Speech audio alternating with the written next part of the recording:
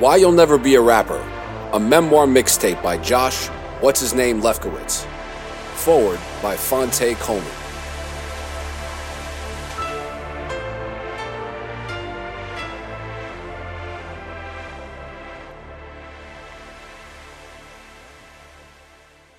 Chapter 16. I'm not him.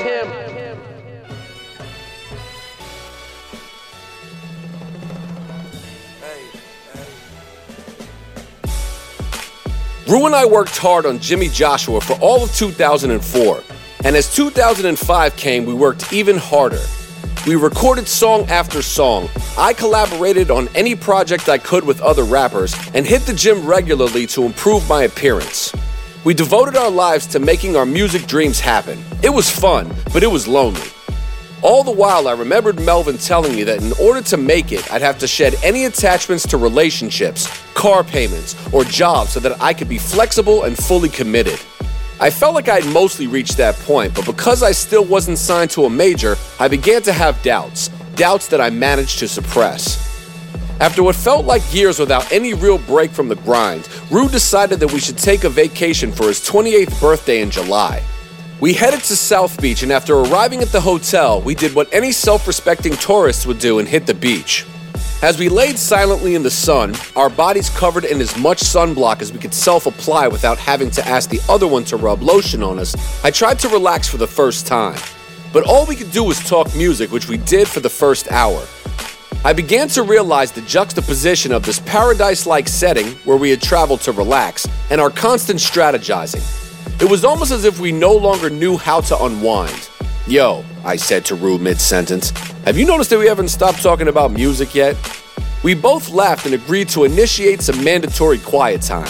After all, the point of the vacation was to de-stress. So for the first time in close to a year and a half, we just stopped. We stopped talking, we stopped planning, and we stopped strategizing. I slowed down and curbed the hyperactive matrix code of ideas that ran through my head, the constant stream of new lyrics, songs, and ideas to make my music more relevant. Rue stopped trying to figure out how we could monetize our situation, how we could get our music to record labels, and what exactly he'd say when he got there. We both simply stopped. And as I came to, I began to notice the world around me, the warmth of the sun, the sound of the waves, the softness of the sand, and the severe burn developing in the section of my back that I couldn't reach because I was too straight to ask Rue to rub sunscreen on it. I could almost hear the wheels in my head slowing down as the seagulls flew over me making seagull noises. I heard kids laughing and kicking a beach ball. I could smell the sweet coconut scents from sunscreen and got lost in the salsa music that the guayabera-clad Cuban men were playing on transistor radios just a few feet away. I loved it all, but when I realized that I was enjoying myself, I began to feel guilty, and then I was confused because I didn't understand it. We had been working so hard to figure out how to crack the music industry that I had let the hustle envelop me. When I laid down at night, it could take me hours to turn my brain off. My thoughts were always racing, and it became apparent that perhaps I suffered from mild anxiety and that it could wreck my insides permanently. All the rap entrepreneurs in the game made it seem like the grind was normal, and for the first time since I engulfed myself into my work, it occurred to me that perhaps it was unhealthy. I began psychoanalyzing myself. Where did this come from? Did other people's thoughts race like mine did? Was it a result of my parents' divorce which caught me completely by surprise because of how well they hid their issues? Shut up, man, I told myself. But then I realized that I could, in fact, control my mind. And at least temporarily, it felt okay.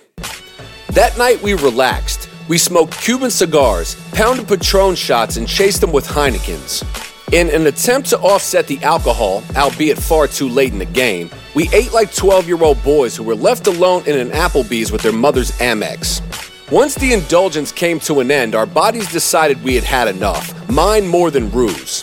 I puked my guts out all over South Beach, and he had to hold me up to prevent me from falling into Ocean Drive. I'm fairly certain that at one point in the middle of the night, I prayed to God, out loud, to help me stop feeling like I did. I'm not sure if it worked, but I woke up the next afternoon feeling just fine. Thank goodness for youth. After a quick bite, we headed back to the beach where I laid tranquil. My mind was clear and I felt like myself again. It was at that point an idea struck me. Yo, we gotta do a mixtape. Rue agreed calmly while sitting up and squinting from the sun. I went on a 5-minute rant about the songs we could use, what I'd record and why, and even gave him the title, I'm Not Him, the Mixtape. By the time I finished my soliloquy, I could see his enthusiasm was ignited, and I could almost see his thoughts racing from the expression on his face. Once it was clear what our next plans were, we laid back down silently. I expected further relaxation, but my rambling seemed to have restarted the matrix code in my brain. I couldn't shut it off. Rather than fight it though, I decided I'd let it rip in hopes that I'd get some mixtape ideas. But deep down, I was anxious. It didn't feel like excitement. I never admitted it to Rue, but I felt uneasy about my hyperactive thought pattern. Adding to the angst was the fact that I didn't understand how I wasn't bothered by it before this trip. It was like I'd bitten my lip and kept focusing on the swollen area in my mouth. Maybe it was some deep psychological damage from my childhood that made me feel a bit dejected. Or maybe it was that I was 28 years old and didn't have much more time left to cling to the idea of, I'm gonna be a rapper when I grow up. I decided the best course of action was to suppress the uncertainty and just move on. I had to, right?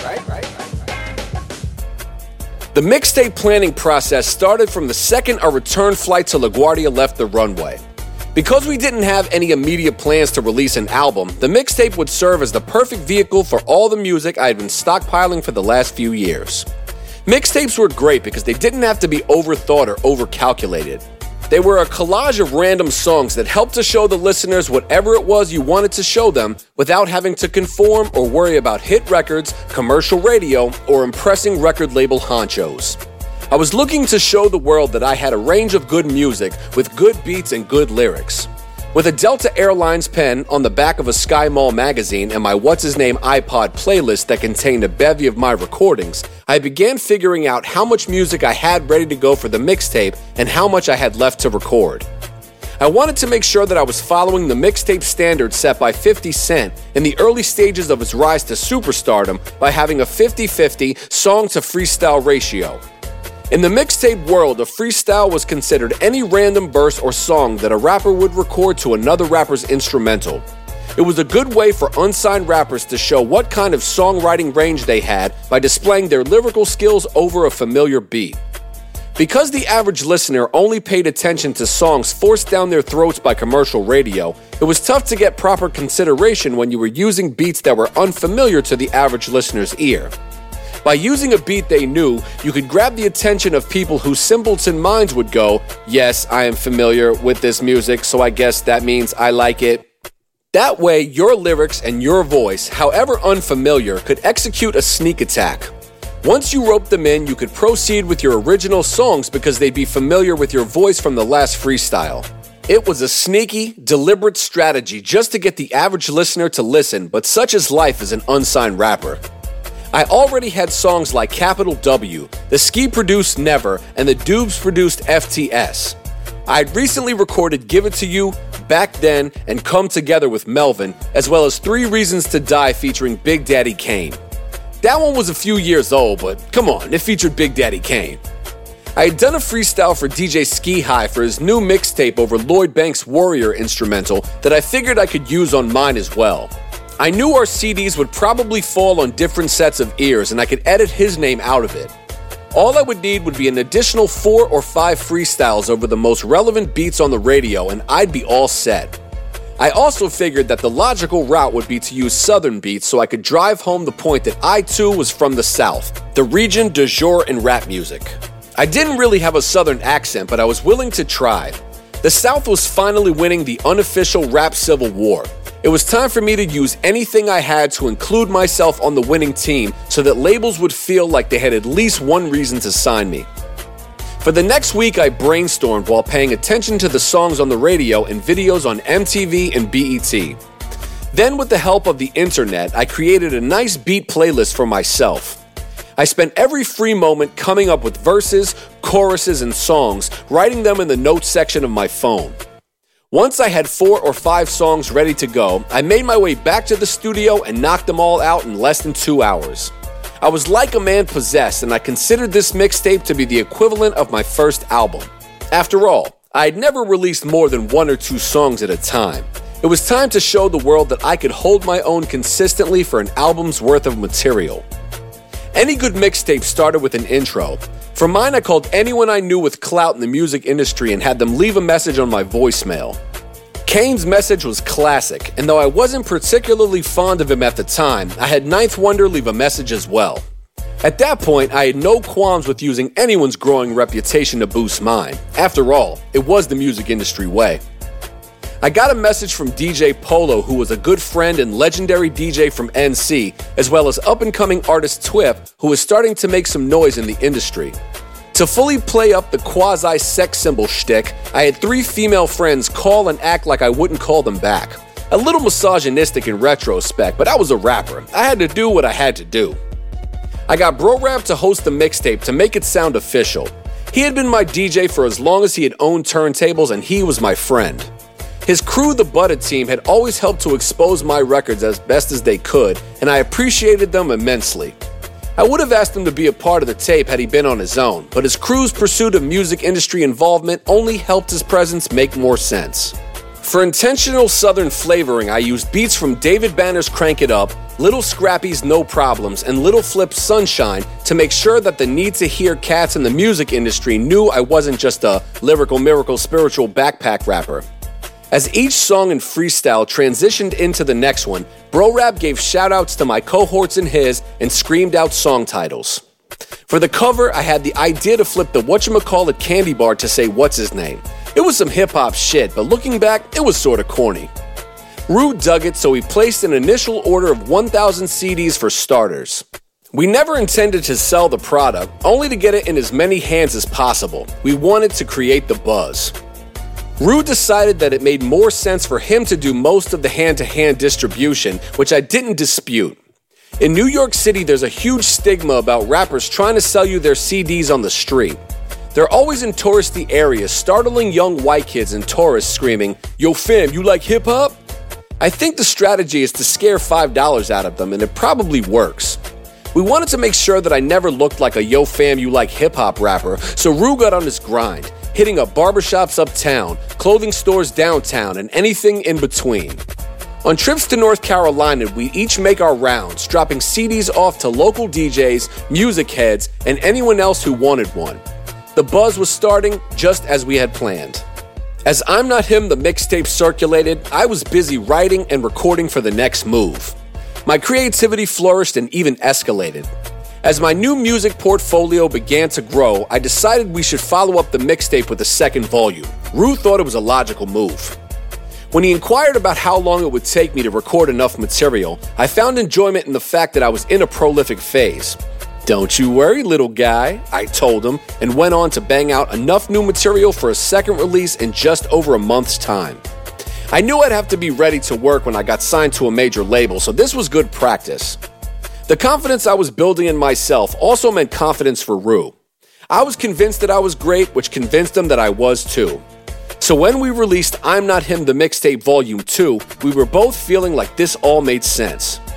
Rather than using my back catalog as I did on Volume 1, Volume 2 was all new material. The original songs were fresher and more relevant, and I fleshed out my so-called freestyles, spitting random verses over instrumentals for full-blown remakes. Anyone could write a verse, but I could write a song, and I intended to stress that through my music, even if it was on someone else's beat.